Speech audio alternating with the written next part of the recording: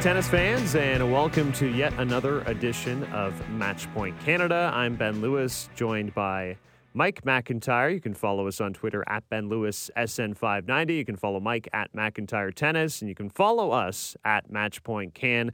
We are the official podcast of Tennis Canada and members of the Tennis Channel Podcast Network. Well, Mike, another great week of tennis in the books. We had one Canadian reach the finals of the ABN AMRO in Rotterdam, and another take out the top seed. But for me, this is a special episode as we get to welcome really one of the premier analysts in today's sports on the show.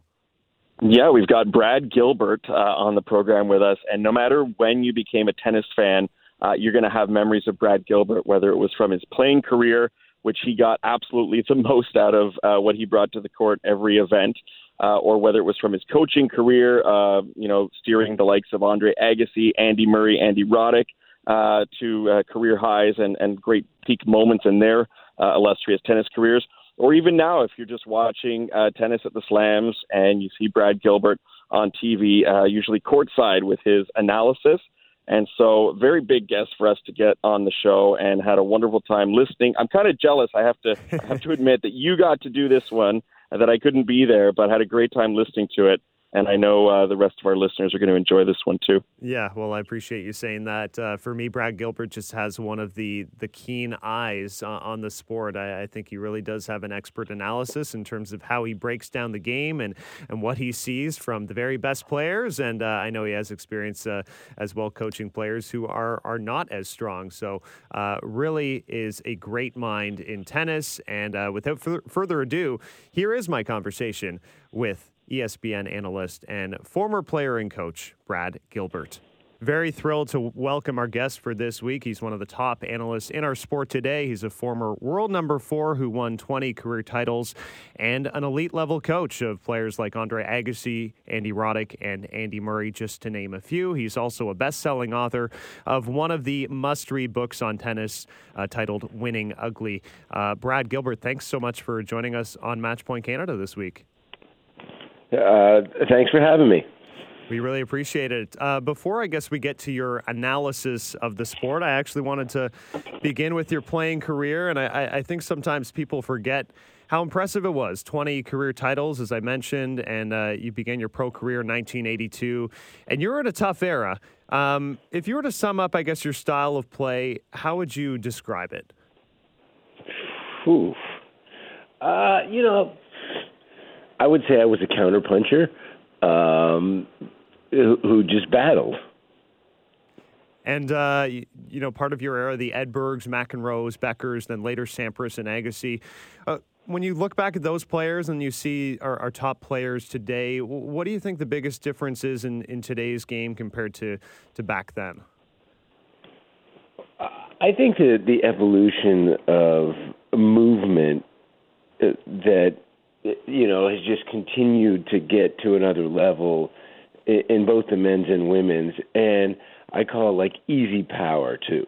The strings have definitely helped, but I definitely call it like the easy power that you're seeing the players generate. But I'm most blown away by the movement and the defending ability, of guys, and ladies, especially it's like somebody like a Djokovic, to see somebody's movement and efficiency at movement like that is just incredible. And probably also the biggest evolution, I would say, is the players on both the men's and the women's that are playing so much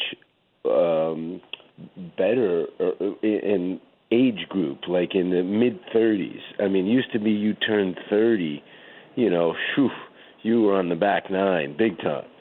And now to see so many players, that are doing well, in their mid-30s, and a lot of players that all of a sudden will achieve their career-high rankings at 30 and do things in their early 30s that just didn't seem possible. And that's just, the pushing of the sport and the training and the technology. So that's really impressed me. Yeah, and speaking of which, I mean, we saw her on the court this week making her return.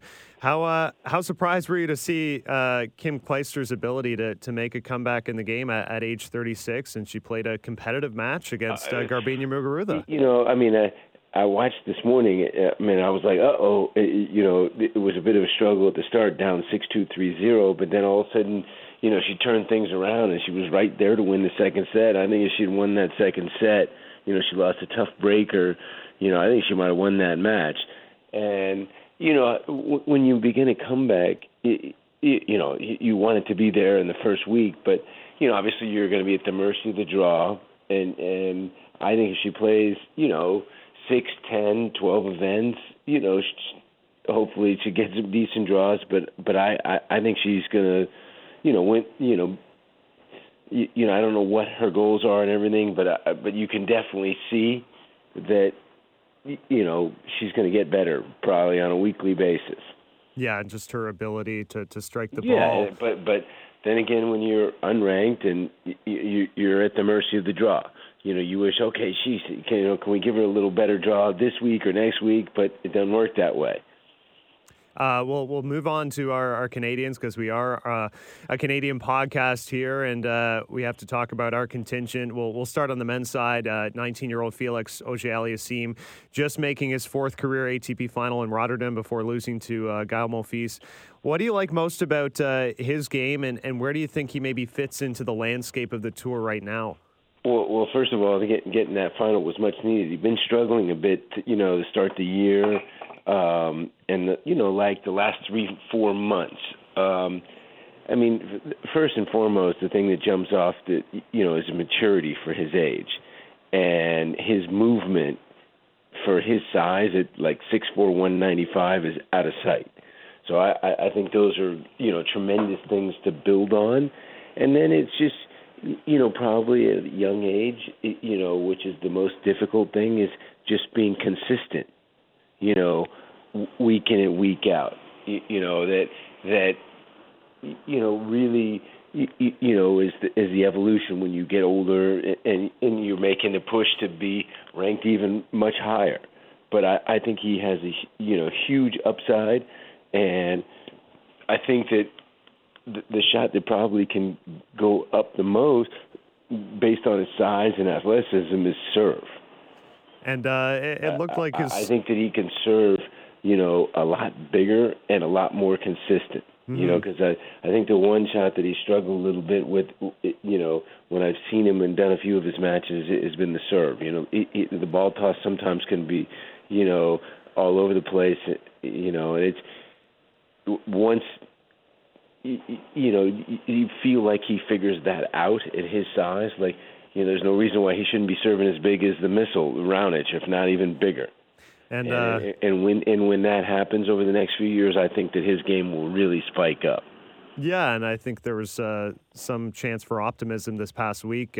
16 aces against Carreño Busta in the semifinals is a really good sign. It looks like his serve is trending in that direction. Yeah, and if you do look at his serve, that's something that he doesn't do that much. Mm-hmm. And it's something that he, like I said, for his size and how easy he can produce stuff, that he starts doing that on a consistent basis, I think the results will jump up a lot more. Just on a personal level for Rotterdam, you look back at your career in 1990, you won a title there. What are your memories of that tournament? It's funny when people ask me, it's like I almost don't even remember it. Like, the older I get, the better I used to be. But I remember somebody just sent me a picture that, damn, I still had a lot of hair then when I was 30. I think I started coaching Andre and then Doradic. I lost my hair, but that immediately it's like, shucks, man. I should have gone tighter with my hair sooner. I think. Unless it's funny is I used to remember every single match for the longest time, but now as you get older, you seem to start to forget, and it's easy to go back and look at the results. But I think that you kind of remember some hard losses, mm-hmm. More as you get older, and you kind of forget. But without looking at the ATP, like the website or whatever, to remember some of the matches, I remember I felt like early in that tournament, I escaped a tough match. I was in trouble and I got through something early. And I think that was like my only difficult match of the week, and then I just rolled. It was like one of those, I had a good draw, things opened up for me, and I can't remember who it was. But if I looked at the website, I was like, it would refresh me, but I definitely remember, being down, first or second round, like a 4-1 in the third. I tough it out, win 5 in the third, and then I went on to just roll the tournament. I've heard. It's amazing how often that can happen. Like, yeah. you sneak something out early, and then you kind of like, okay, you relax because you got through something, and maybe it's like you're a little lucky to still be there, and then you play relaxed the rest of the way. And I definitely kind of remember that happening. Well, that kind of gives me a memory of Roger Federer, and you look at that lone French Open title, and he actually had a bit of an escape against Tommy Haas earlier in that tournament, and then he was sort of on his way after that. Do you think there's an element of sort of like playing with house money, so to speak, when you do pull that off? A 1,000,000%. Obviously there's different ways to look at it. I remember, when I was coaching Andre early, and when he was struggling first, a few months, I was coaching him, and he lost a bunch of close matches, and I told him that, like, all it will take is you just got to win one close match. And he's like, what is it with you with these close matches? I'd rather just win easier. And then he won a match, like, second round of Canada, like maybe 11-9 in the breaker in the third in 94 in Toronto. And I believe, he saved like 2 or 3 match points. And he was really pissed afterwards about having, this match go like that. And I was like, this is a great thing. It gives you an opportunity to play tomorrow and potentially get better tomorrow.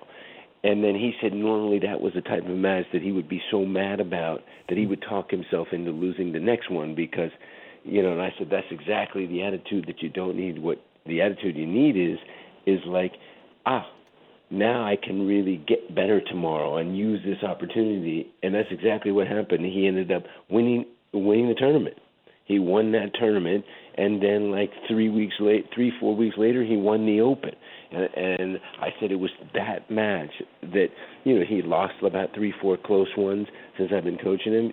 He wins one like that, and then you can use it to your advantage, and it's how you process it. And I do think sometimes those are like the most important. And I call it too when you're on a win streak, when you're winning, like those are the matches. Like when you start winning matches like that, I call you almost start to forget to lose. Mm-hmm. So those are huge to win.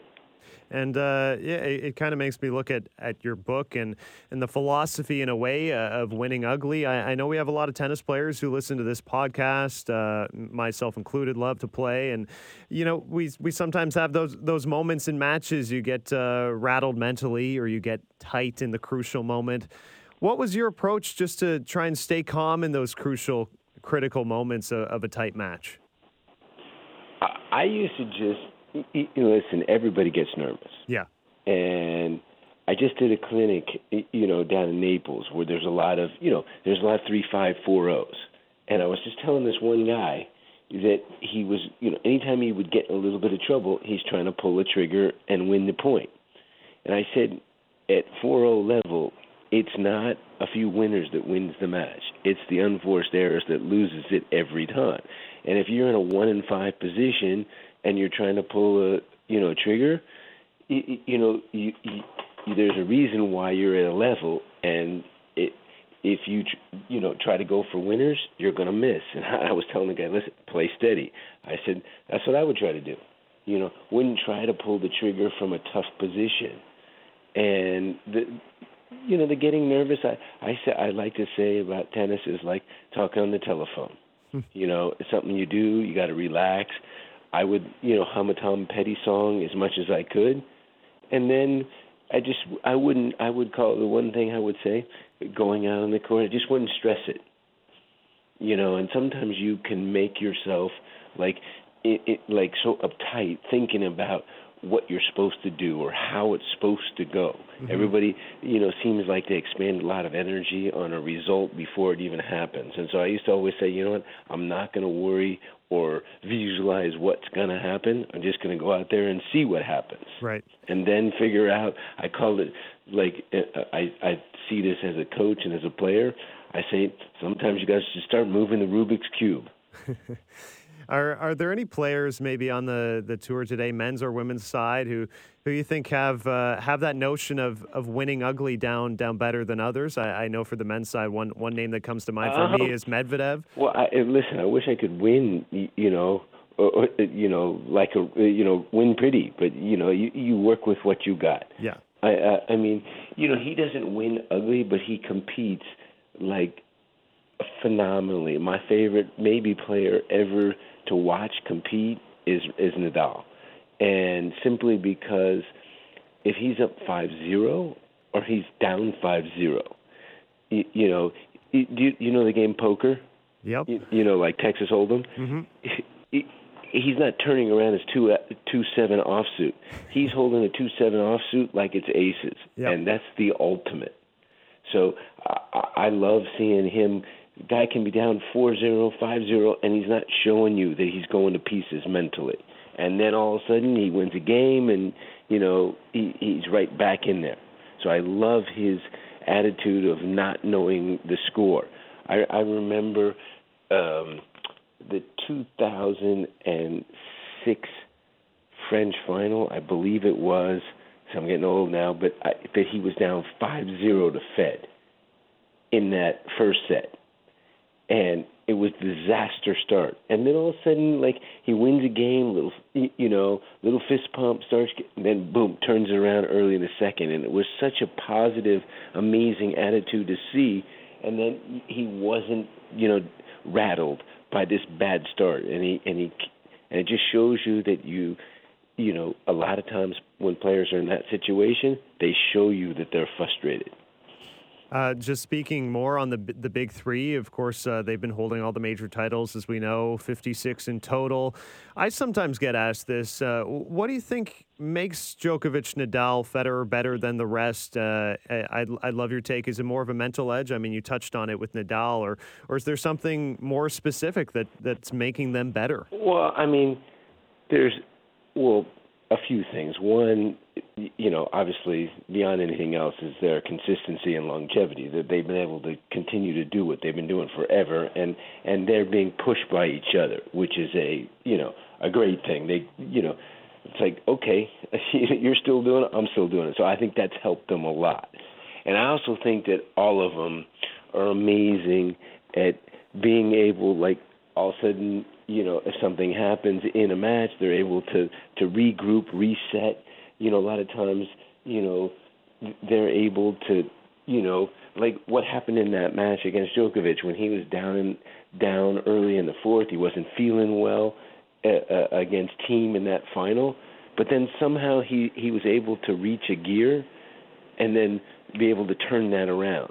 And that all three of them have that ability to be able to turn around matches. Like when all of a sudden 99.9% of the guys on tour lose. They seem to just always be able to like reach back to another like gear that like, okay, it was like here was a struggle, and then okay, let's put the pedal to the metal, and boom. And so they all three of them have that amazing ability. And do you think another player is ready to steal a slam from them in 2020? We've seen Dominic Thiem edge closer and closer. It's funny is I felt like at the start of 2019, I said I put the over-under on the big three at 3.5 titles, and I said I'd be shocked if it wasn't 4. That's exactly what it was. Mm-hmm. And coming into 220, I was thinking things might be a little bit different. I'll say I'll put maybe I put it the total at 3. But then I said down in Australia early in the tournament, I felt like if Thiem, Medvedev, or Tsitsipas or some other young guy won Australia, I felt like that might be the impetus that maybe we might see 2 or 3 of the slams won in 2020 by a non-Big Three. But I said if one of them does win the Open in 2020, I said, watch out. Maybe, that streak, if Rafa maybe wins it at Paris or Joker, maybe we get to Wimbledon. So we could easily get to the Open and we're at 15. So I think Joker winning that title, would not be shocked if he won 3 slams in 2020. I'll ask you about one more male Canadian, and then we'll just briefly touch on the women's side. Denis Shapovalov, we've seen peaks and valleys. He finished 2019 so well, getting his first title, and now it seems like he's hit a bit of a roadblock of late, not playing well at the Australian Open. Say if you were Denis's coach, what do you think would you say is the biggest thing he has to improve? Like the term in basketball, streak shooter. Mm-hmm. For some reason, Denis reminds me a lot of that. He gets to the semis of Miami, he plays unbelievable last year, and then I think he went something like 2-10 through to Winston-Salem before he brought on Usny. A horrible stretch. Then finishes the year from there super good. And then now he's back to 3-5, 3-6 on the year. Yeah. So it's quite unusual. I did his match in Australia where he lost that match first round. And the guy did play really well. But the one thing that I feel like from Denis is that he just played, he's listed at 6'1". I'm not sure he's anywhere near that big. But he does have amazing firepower off the serve and the ground for a guy his size. He has, maximum power everywhere. But I wish that he could just downshift a little bit, especially off the ground strokes, that he doesn't have to go through every single person. And, when he's playing the top guys, I think he can put some pressure on them. But I think it's the matches against Vucevic, it's the matches against guys 60, 80, 90, that he doesn't have to play red line. He could learn to kind of pull back a little bit, and he could put a few more returns in play. So I think if he can find that balance of a little bit of defense to go with his offense, I think that he's got huge upside.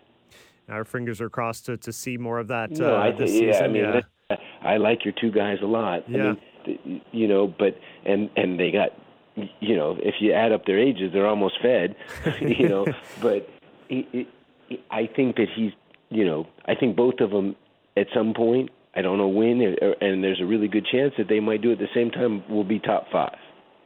Bianca Andreescu, we've already seen that from her, and of course she won the U.S. Open last year, yet to play in 2020, but certainly the excitement around here is building for her to make her return. Do you think it'll take her a little bit of time to get the form back, or do you think she's the type of player that just hits the ground running?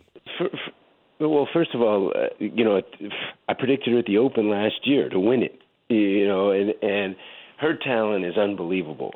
You could just see it at Indian Wells, and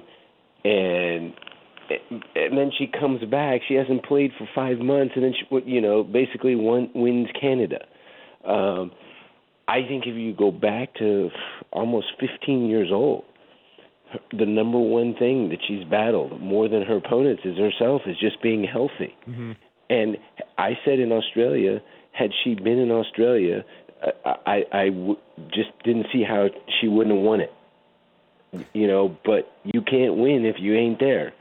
So the biggest obstacle for her is going to be healthy. And so far, it's not like over the last year. She barely lost any matches, but it was a shoulder and elbow. Now this is a knee, so it's a different injury. So that is the most concerning thing moving forward, because I think she can have a great career. She can win 5 to 10 slams, but the biggest thing is she's just got to be able to stay healthy. Yeah, certainly. She reminds me that she played, I say this a lot of her, she kind of reminds me of like a mini Rafa.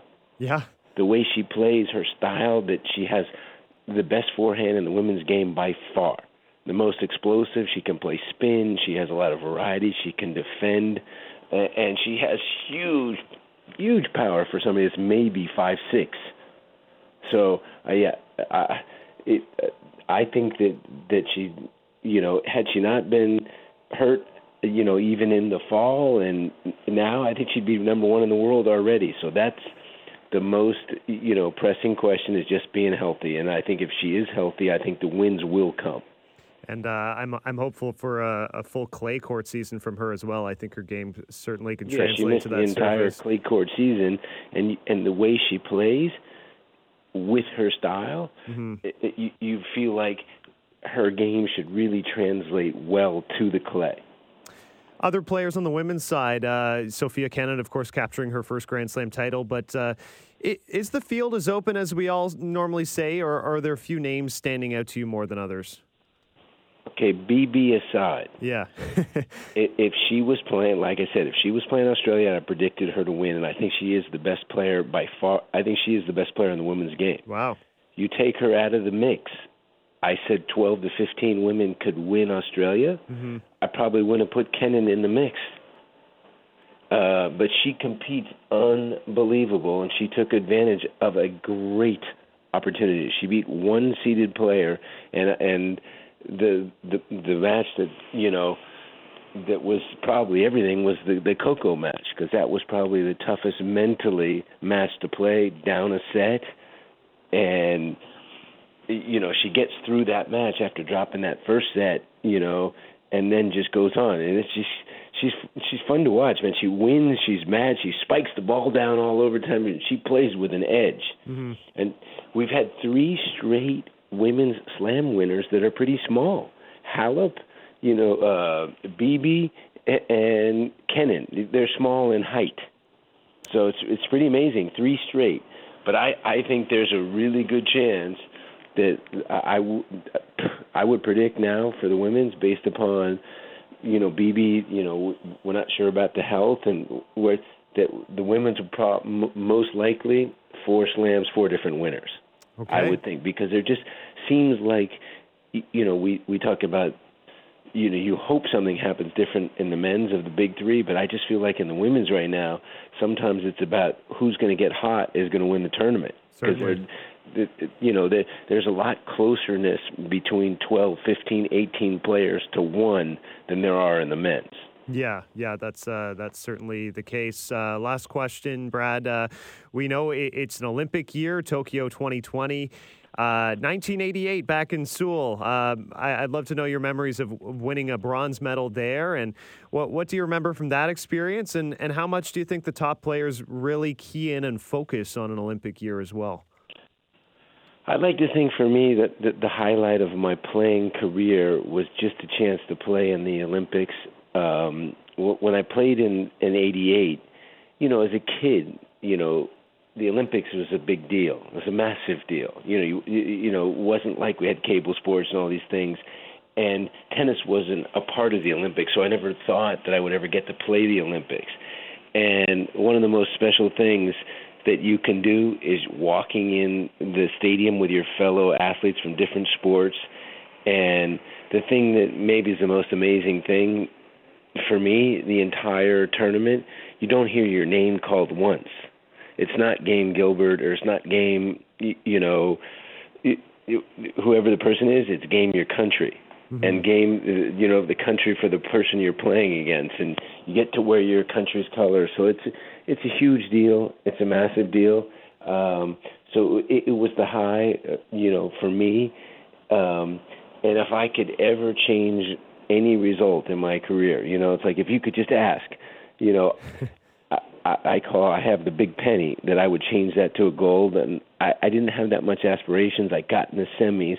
All of a sudden, I'm playing my teammate, and Edberg had lost just before me, and so it was like I had Mayotte to play Machir, and I think I got ahead of myself thinking, shucks, I should win this gold, and then I choked to my teammate. So if I could change one result, that would be it. And then I remember that's what Andre asked me, like in '96, about the Olympics. So I said, if that's the one result, and I said, this is the one result. If you can win it, you want to win it. So I think as a player, it's as big as any event to win. If you can have the gold, for your country, it's massive. Brad, it just now though, that Olympics was, I think it was after the Open. But what's tricky for these players now is like you got French, then you got Wimbledon, and then immediately you go to Japan for the Olympics, and then boom, a few weeks later the Open. So it's going to be a condensed 6-8 weeks for a lot of these players. Yeah, and it's going to be a very challenging schedule, and we're fitting in our Rogers Cup here in Toronto just post the Olympics. So that goes early. Everything goes early, and it's a tough physical 8 weeks for a lot of these players that post some results. So I wouldn't be shocked if you saw, like we saw Monica Puig win 4 years ago. Mm-hmm. Out of nowhere. So I wouldn't be surprised if we had somebody on either side make a deep run because of how condensed the schedule is. Of course. Brad, I want to thank you so much for joining Matchpoint Canada today. And I know we can always follow you along on Twitter at BG Tennis Nation. Thanks so much for your time. Have a great afternoon.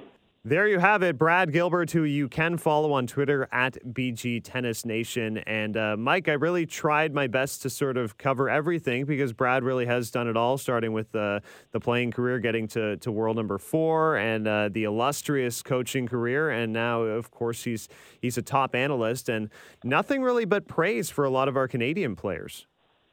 Yeah, and you can see why he's so good at the role that he does because, there was no script involved here. There were no questions shared in advance. He just hit the ground running and did a great job analyzing his own career as a battling counterpuncher and then talking about the evolution that the game has experienced over the years, his real marvel at how the defensive aspect of the game has come along since he played. And then he did a fantastic job at looking through the Canadian crew and heaping praise on many of them, and rightly so. And I don't know about you, but it's always kind of nice when we hear someone who isn't Canadian say so many positive things about the young men and women that we have coming along these days, because it's not just a biased thing on our part. There really is a lot of reason to get excited about what we have here. Yeah, certainly. He's clearly optimistic about the prospects here. I believe, if I'm recalling correctly, he said Felix Auger-Aliassime, Denis Shapovalov both feel like future top 5 players, if not better, to him. And a lot of praise for Felix Auger-Aliassime and his movement and athleticism on the court. And that was really on display this past week in Rotterdam. I was impressed at Felix, making the 4th final of such a young career already at only the age of 19. Not worried one bit that he hasn't, unfortunately, captured the title in any of those 4 events, because that's certainly coming. But just the fact that he's doing it on multiple surfaces. And as Brad Gilbert mentioned, we're seeing a real maturity from him on the court. Hello, Denis Shapovalov, maybe something that you can take from that. And we'll talk about Denis later. But, Brad mentioned some great things about his movement, his maturity. I was kind of curious when Brad mentioned he thinks that Felix can eventually perhaps have a serve as big as Milos's.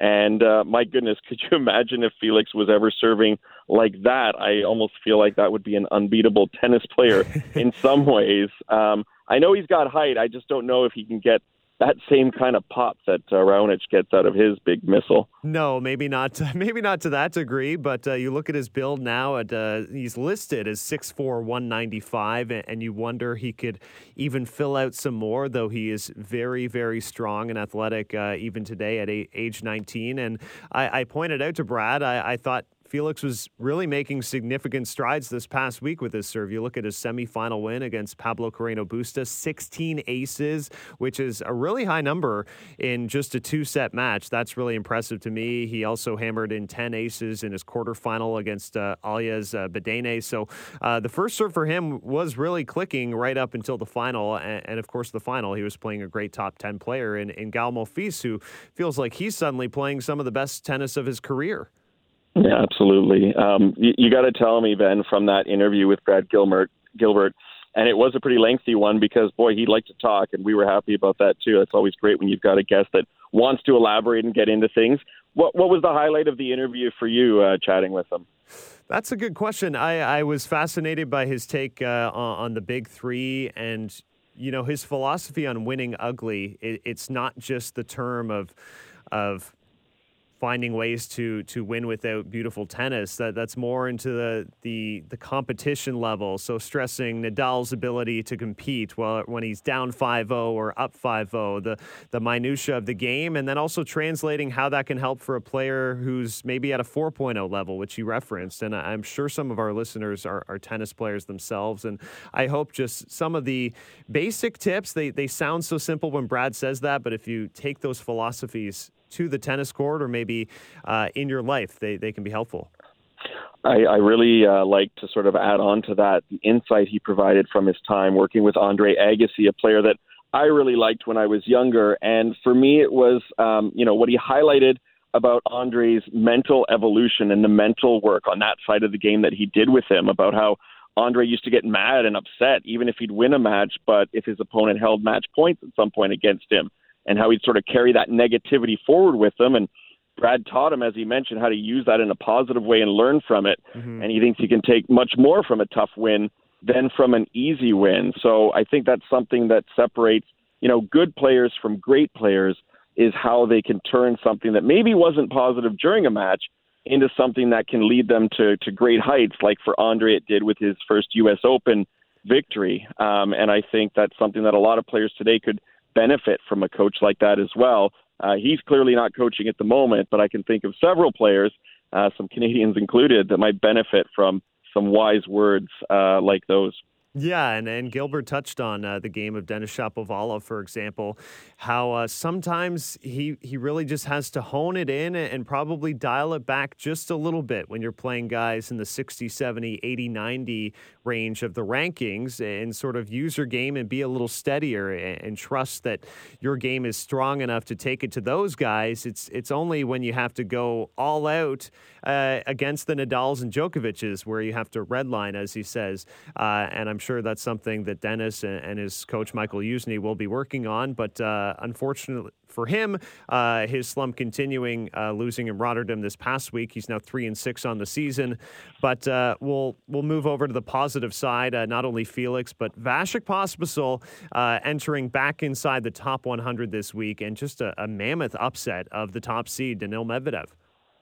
Yeah, it reminded me a little bit of the U.S. Open, where he took out a really talented Russian in the opening round there as well that we didn't expect him to do. And despite his strong play to close out 2019 and the way he's carried a lot of that forward in 2020, still didn't think he'd have it in him to take out Daniil Medvedev. Yet he did. Unfortunately, couldn't build upon it, but he's definitely displaying the kind of play that's getting him, well, now he's back into the top 100.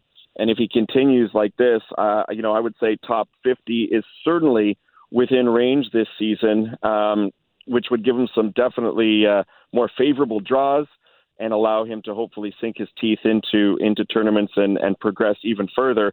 This to me is potentially, which seems odd, in his late 20s, that he's playing perhaps the best tennis we've ever seen from Vasek.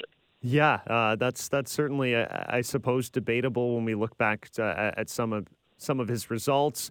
Obviously, the Grand Slam quarterfinal at Wimbledon in 2015 is one of the mega highlights in terms of Grand Slam singles level. He's won big-time doubles titles, including a Grand Slam there. But singles-wise, just over a solid stretch of time now for, it feels like, I guess, 4 months, we've just seen really, really solid tennis from Vasek Pospisil, who to me is already kind of playing like a top 40, top 30 player, despite the ranking being number 98 right now. But I think if he can just continue to build upon this, he didn't play any matches last year until Wimbledon. So everything up to then is gravy, and it's just going to see his ranking go up. And that consistency that you mentioned over the past 4 months or so is really the difference to me, which is making me feel like this is the best we've seen from Vasek. He's had good moments, even some great moments over his career, but he's never turned that into any sort of sustained longevity of high-level play. Even after the Wimbledon quarterfinals, I don't believe that spurred him on to a stronger hardcourt summer. Right. But here we are, and we're seeing him, not every tournament. I mean, how many players can do that? But we're seeing more often than not, he's having good runs, and he's beating a heck of a lot of top-level players. So that I think really bodes well. That and why can't you peak or approach your peak in your late 20s? As Brad Gilbert mentioned, there's tons of guys that are into their 30s playing some of the best tennis of their careers as well. Yeah, absolutely. 29 is just, it's not an old age in this sport anymore, which is a great thing to me. And so impressive that Vasek could make that quick turnaround as well, playing the Open Sud de France the previous week and making the final there. And I really honestly penciled him in for a loss against Daniil Medvedev, saying like he just came off a long week of tennis, just made the final, and now he has to play the number one seed who, had the most incredible summer we'd seen in some time. Medvedev making 6 finals and U.S. Open finalist. I would have given him all the excuses to lose that match, and instead he wins it in straight sets. So it really is incredibly impressive.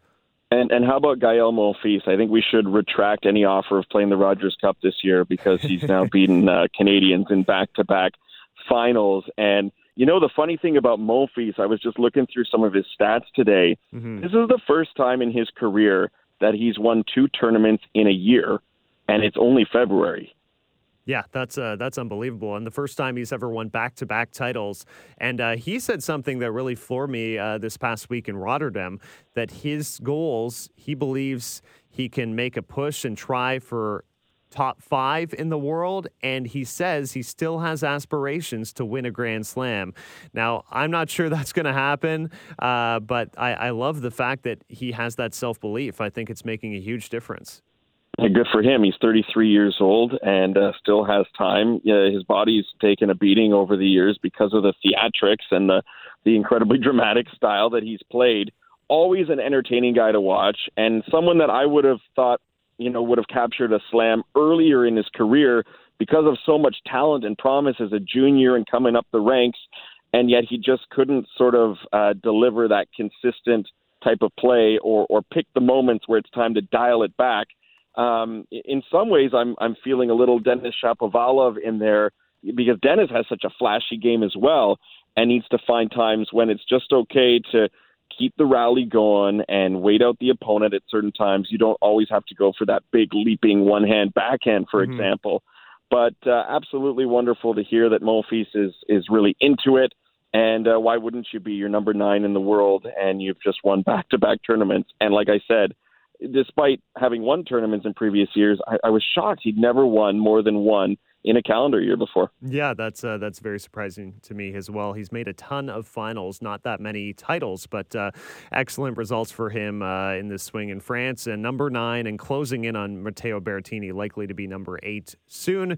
We'll just quickly touch on some action this week in Marseille at the Open 13. Felix Auger-Aliassime, Denis Shapovalov, Vasek Pospisil are all there. And I'll point out over in Delray Beach, Canadian Milos Raonic won his first match, and he is actually now the highest-ranked player in that draw because Nick Kyrgios pulled out. He was previously the top seed, but Raonic now the highest-ranked player left in Delray Beach, and he made the final there a few years ago. This really seems like a nice opportunity for the big serving Canadian to get on a nice run. Hey, look, if Milos is feeling as healthy as he has in 6 or 7 years, as he mentioned recently, and still feeling good right now, then he is absolutely the favorite to capture this one. And he should capture this one. As you look through the draw, Milos, again, to me, is top 15 material when healthy, and we've got to see that. I didn't catch his loss to Sun Woo Kwon in 3 sets at the New York Open, which was surprising to say the least, but this is an event where Milos should certainly have a deep run and continue to pump the tires, get the confidence going as we approach 2 events where he's historically played so well, Indian Wells and Miami later on in March. So hopefully Milos can capture some magic here and keep it going. We'd just love to see the guy healthy this year, and if he stays healthy, I see no reason why he can't give us a third option in the top 20, which really makes me feel like we're getting greedy here in Canada, but but they're playing well, those three. Yeah, they are. Definitely a prime opportunity for Milos here, so we'll be tracking that one closely. You're listening to Matchpoint Canada. You can find us on Twitter at MatchpointCan. We're on Instagram and under Matchpoint Canada. Follow us along there as well. Over to the women's side, and we'll start with a Bianca Andreescu update because we know she had pulled out of the Dubai Tennis Championships this week, so she's not there, and she is also now pulled out of Doha, the Qatar Total Open, next week. So unfortunately, still haven't seen her compete yet in 2020. And fingers crossed that it can happen at Indian Wells, if not possibly before. But I just want to cycle back to Brad Gilbert's comments on Bianca Andreescu, which kind of floored me, just outright saying he feels like she is the best player in the women's game when she's playing. Well, he was really pumping her tires back in the summer heading into the U.S. Open where he picked her to win. I don't think that was too big of a stretch. You and I both had Bianca in our top 5 contenders, certainly after what we saw from her up close at the Rogers Cup. Mm-hmm. But he heaped on the praise for her game. He said she reminded him a bit of a Rafa Nadal in some way, and he's huge on her forehand.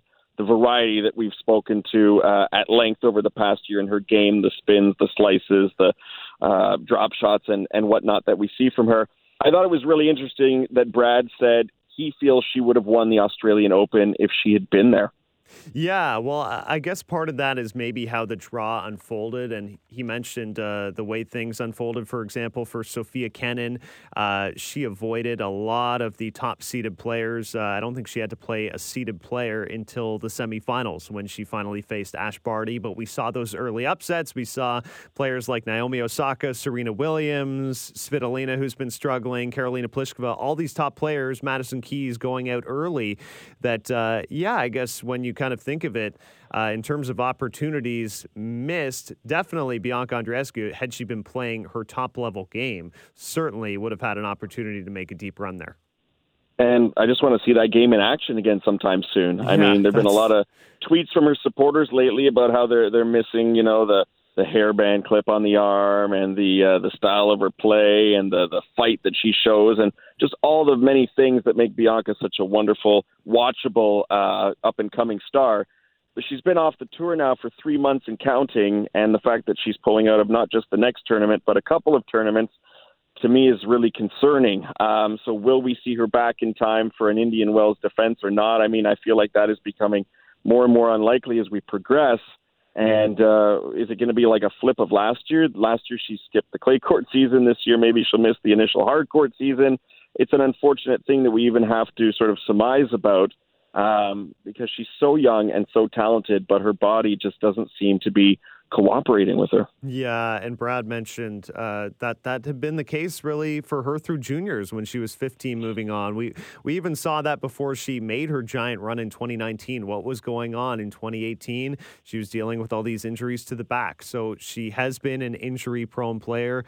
We certainly don't want her to rush back on the court. She has to be 100% when she makes her comeback. I'm actually still hopeful and I'm still relatively confident that she does play Indian Wells, just because I got the sense from Heidi El-Tabak, the Fed Cup coach, that Bianca was training at an 80 to 85% level when they were down in Switzerland, that you have 3 weeks from now. As long as there hasn't been an additional setback that we're not hearing about, I actually think she can make it back for Indian Wells. And maybe if they play it safe, just play one of the two of the Sunshine Double. Then you get to transition to clay, where that's a lot easier on the body. Yeah, well, we can only hope, fingers crossed, our best go out to her and her camp. And if we find anything out, we will certainly report it here on Matchpoint Canada for you. Yeah, no doubt. But we do have a major women's tournament happening now in Dubai. I'll point out that the Australian Open champion, Sofia Kenin, out already to Elena Rybakina, who is actually another young star to keep your eye on. She won Hobart to begin the year, and she made 2 separate finals as well. Actually, Shenzhen beginning her year, she made the final there, and she was in the finals of St. Petersburg just last week, so that's another young rising star. A couple other upsets. Well, Alina Svitolina already out. She lost 6-2, 6-1 to Jennifer Brady. So when you look at this partnership of Svitolina and Gael Monfils, they were trending the right way for so long. Monfils playing his best tennis, and Svitolina has completely hit a roadblock for some reason. Yeah, 4-4 so far in 2020 after a great finish last year at the WTA Tour Finals, where she fell in the final match to Ashley Barty. But the inconsistency in her game, the mental focus perhaps, because she's got the game and she should have the confidence with some major wins in her career to get things on the right track here, but it just hasn't seemed to happen. Who did she add to her coaching staff? Was that Baghdatis, I want to say, at the end of 2019 for the start of 2020? Ooh, it could be a case of the dad brain here because my kids do rob me of my sleep and my memory. It was Marcos Baghdatis actually in December that partnership happened. So I mean, we'd have to check if that's still happening or not, but it doesn't seem to be yielding any immediate results to start the calendar year, unfortunately, for Alina. No, and I'll just quickly read her quote in Dubai after this loss to Jennifer Brady. She said, "I'm trying to find what's going on. It's very tough to pick one thing. I think just everything has to come together. I have to be stronger physically, have to be in better shape. We're working hard, but something is maybe not right now." So she certainly sounds like a tennis player searching for answers, and hopefully they can come sooner rather than later. Yeah, it's unfortunate. By the way, just as you're mentioning Dubai was one of the first tournaments I ever covered, which was back in 2009. And if you ever get the chance, if any tennis media are listening or people who want to get into it, cover that event if you can, because it is a fantastic tournament to go to. It's too hot during the mornings or midday to have any matches. So you basically got your mornings and early afternoons off if you want to head to the beach or check out any of the crazy sites they have in Dubai. Mm-hmm. And then they treat the media really well there with access to like the VIP pool and whatnot. I don't know why I haven't been back yet. It is one of my favorite places to go and see tennis. The Dubai Open. You'll have to get there at some point, Ben. Yeah, I got to pencil that one in. That sounds like an awesome vacation. Doesn't really sound like work to me, to be honest, but that's okay. It didn't feel like it, to be honest with you. It didn't feel like it, but there I was, and Venus and Serena were both there. It was a pretty cool. It wasn't my first tournament, but one of my first couple, and I felt like, boy, this is not such a bad gig whatsoever. Well, we'll wrap on the note, as you mentioned, Serena Williams, because she was on Twitter just the other day and tweeting about Kim Clijsters, the Belgian, saying, "Kim, you inspire me." Kim Clijsters making her return at the age of 36, her second return really to the tour, and starting it off in Dubai. Pretty tough draw when you're facing the Australian Open finalist in Garbiñe Muguruza, who's now playing some of her best tennis. But I have to say, really positive results for Kim Clijsters, playing a competitive first match against Garbiñe Muguruza, and clearly the ball striking ability has not left her. Yeah, the first set and a bit, I think she'd admit that it wasn't really going as hoped. But then in the second set, things started to click. And that's understandable after so long away from competitive tennis. I mean, her last competitive match was at the 2012 U.S. Open, which is crazy to think, like 7.5 years ago since she's played, and she can come out and lose respectably, in a close tiebreak in that second set to a player like Muguruza, who just made the Aussie Open finals. So this has got to be encouraging for Clijsters. The double faults will obviously come down with more practice and work on the serve. But you have to admire her for wanting to come back and do this. Doesn't need to win anything else. Doesn't have to prove anything to anyone. But good for her. I was looking at the top 10 of when she last played on tour.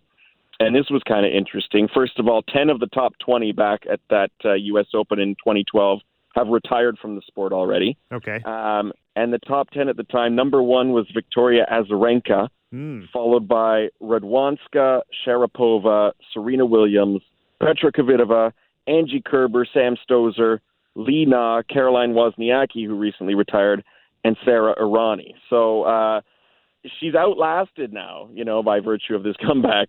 Many of those players, the fact that she's come back to play, some of those players could still come back and be very, very effective, I feel like, as well. I'm just, looking forward to seeing what she can do.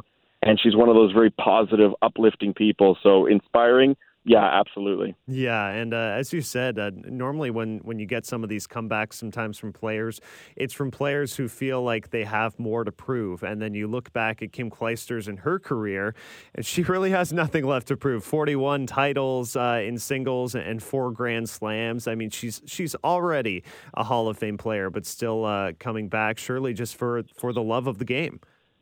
And she's already come back once, and that one went pretty well, considering she won the U.S. Open shortly after returning to the tour, then did it again a year later, so it was certainly no fluke. I hope we get to see her at the Coupe Rogers this summer in Montreal, not just to watch her play, but also to talk with her in press, because she's one of the most obliging and friendly players out there that I've ever spoken to. Yeah, she would be a terrific guest for this podcast. Brad Gilbert was an awesome guest to have on this podcast. We thank him for joining us. You have been listening to Matchpoint Canada. Tell us what you think of the episode with Brad Gilbert. You can tweet to us at MatchpointCan, and you can tweet to me at BenLewisSN590, and you can tweet to Mike at McIntyre Tennis. We will talk to you next time.